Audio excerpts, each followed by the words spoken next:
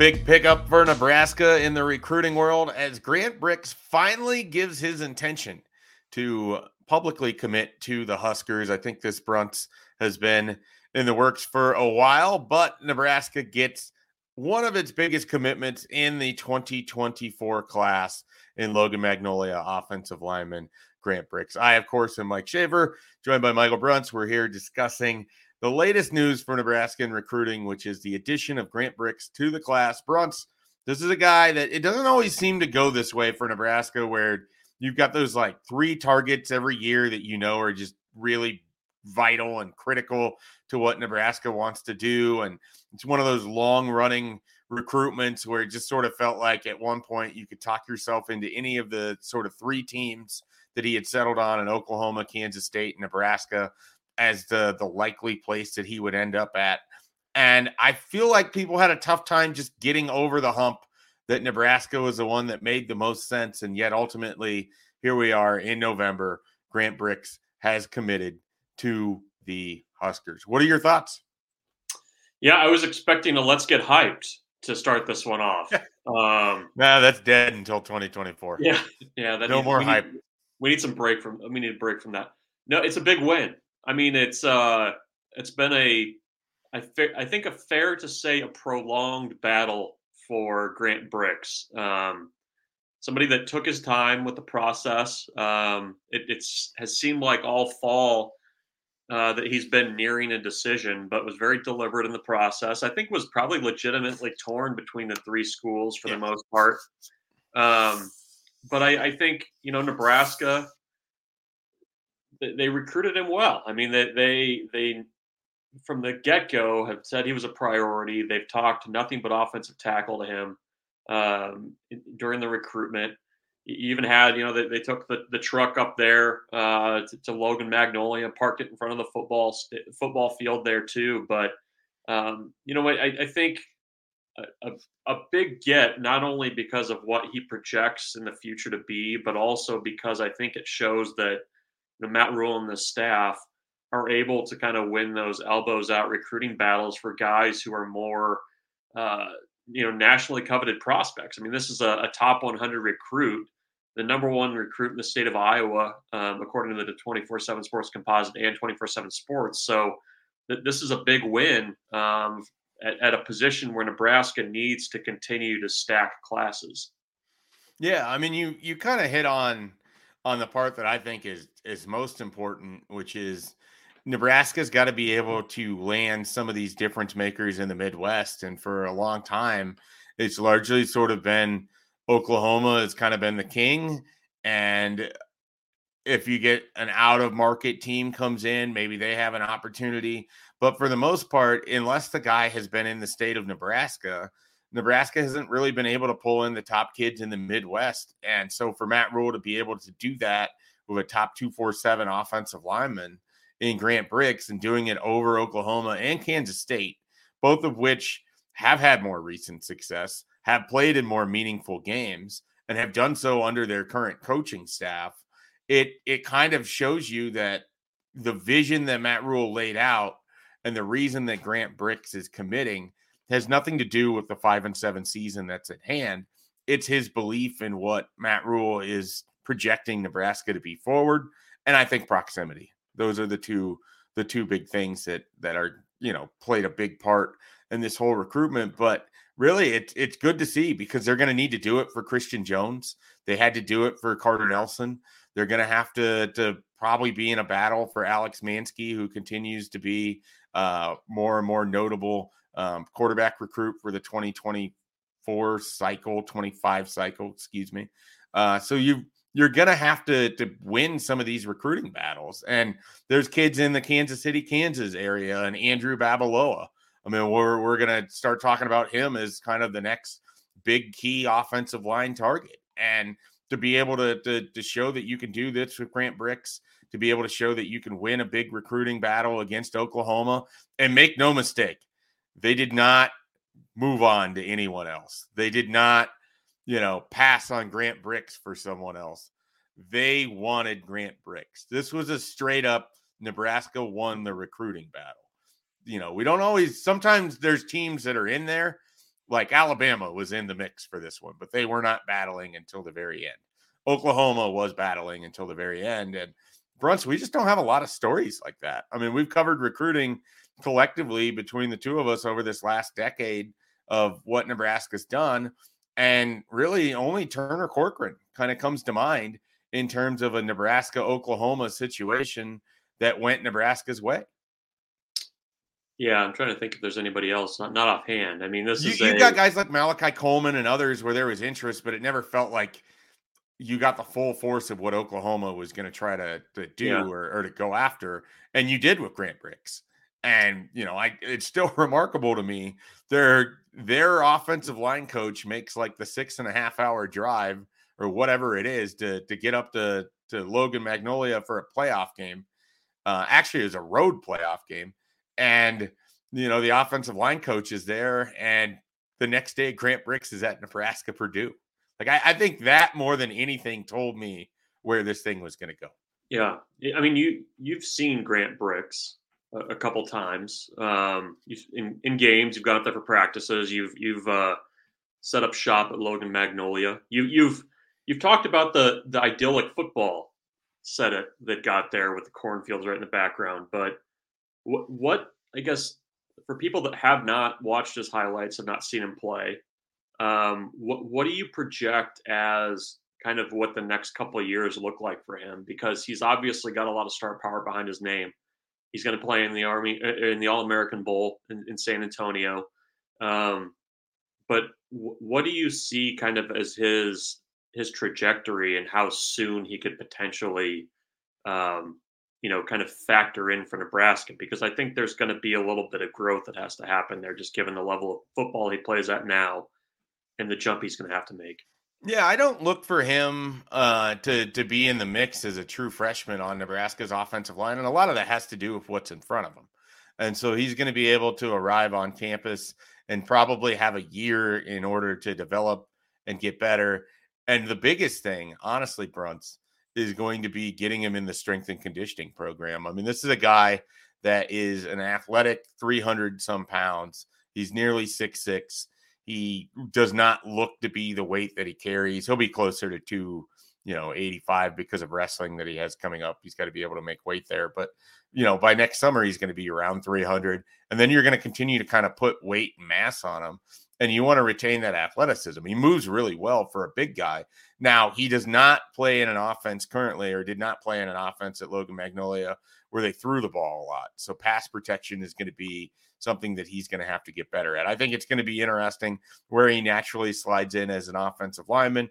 Some services view him as an interior guy. Nebraska has told him the entire time tackle. It strikes me as he's probably more of a right tackle than a left tackle.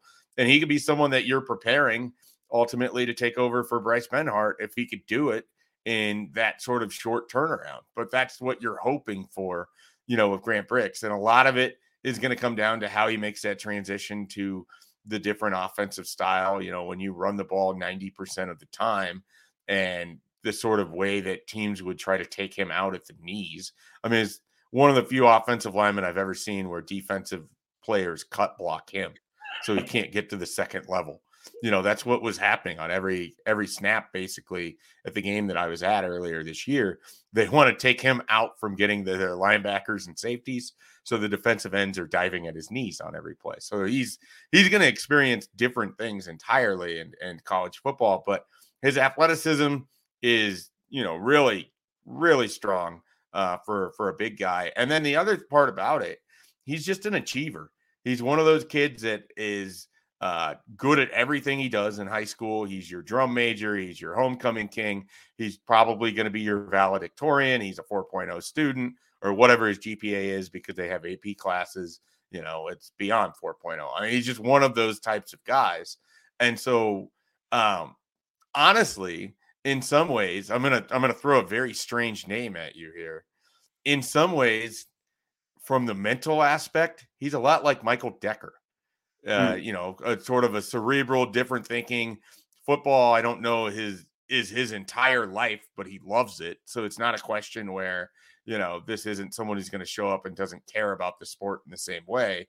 He's just sort of a different guy. He thinks and talks and acts a little bit different than just what you get sometimes out of your offensive lineman. And so I'm curious to see how that plays. I'm curious to see, how the fit is for everything. But they're going to have a year or so to try to get him ready for that right tackle position. And that's kind of where I think he slots in early here as we look at what Nebraska has on their offensive line. And then if you think about it, they need him to probably be a tackle given the rest of the pieces they have on this offensive line and how many interior linemen they currently have in the class for 2024.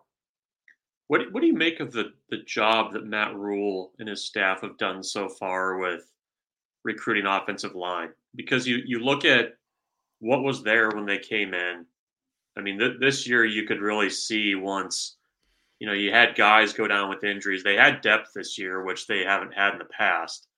But there's very much a separation between, the veteran guys, the Ben Harts, the Pipers, the Corcorans that have been here for a long time, and the class that they brought in last year that's kind of growing. You saw Sam Sledge get in the two deep.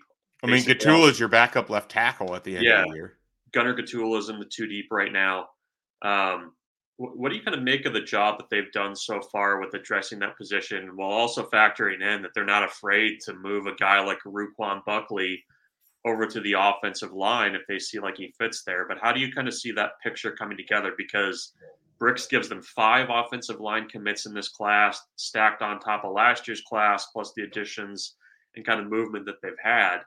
How do you kind of think they've added to that group and maybe built towards the future?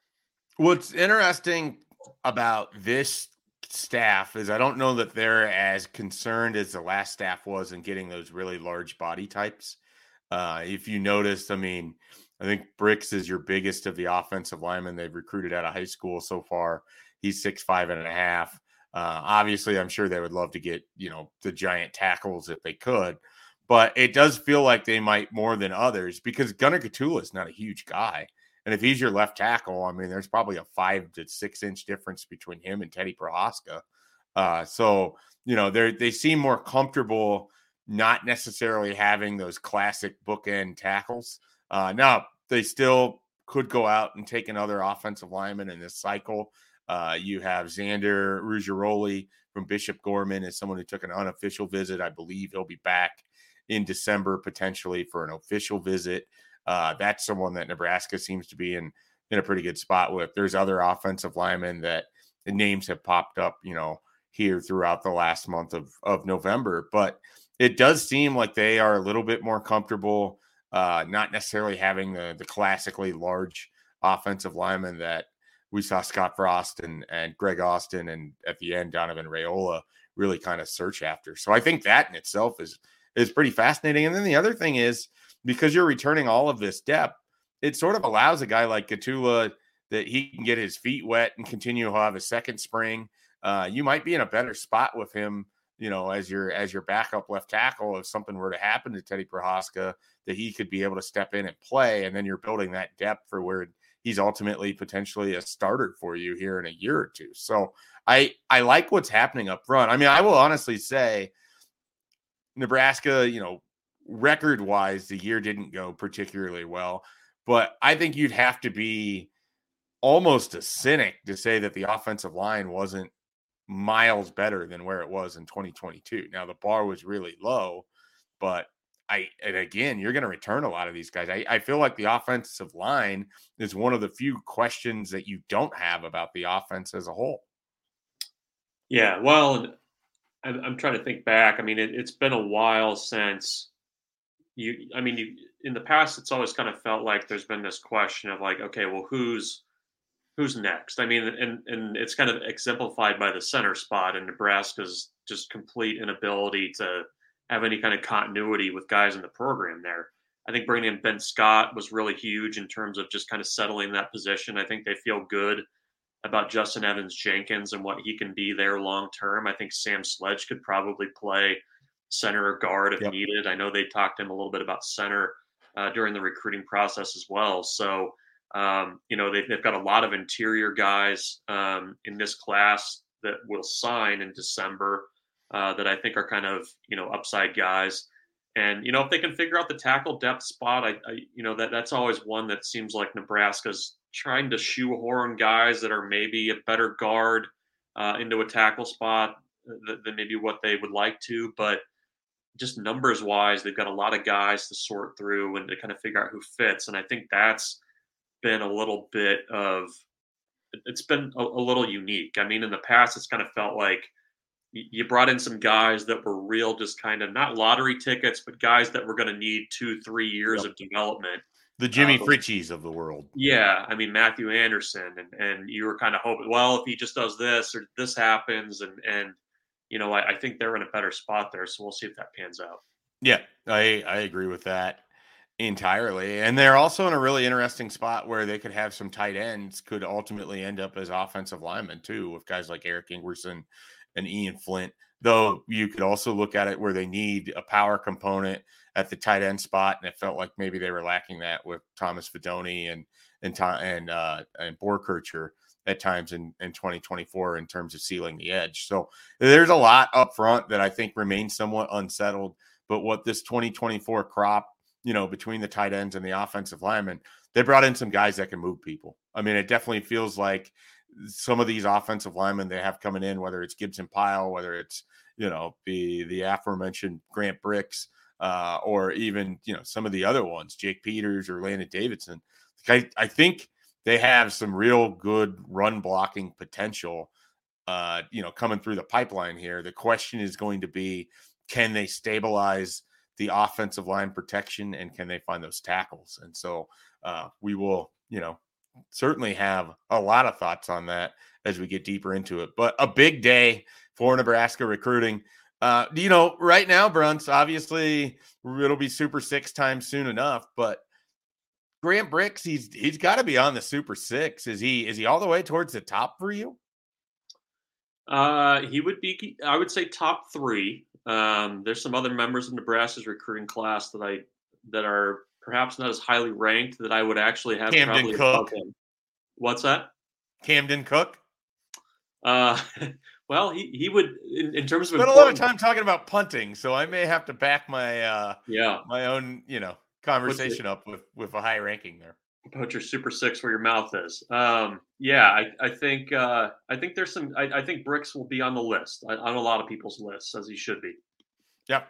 All right. Well, we just wanted to touch base, talk a little about Grant Brix finally being in Nebraska's class. It feels like, I don't know, we've scheduled some version of this podcast like 4 times previously, so here we are, finally getting to have the conversation. Nebraska walks away with one of their biggest commitments of the class, and another positive sign for what Matt Rule can get accomplished in recruiting, I think, and something to consider as we move forward as the 2025 class starts to ramp up. As early signing period is almost upon us. Brunt, anything you want to add?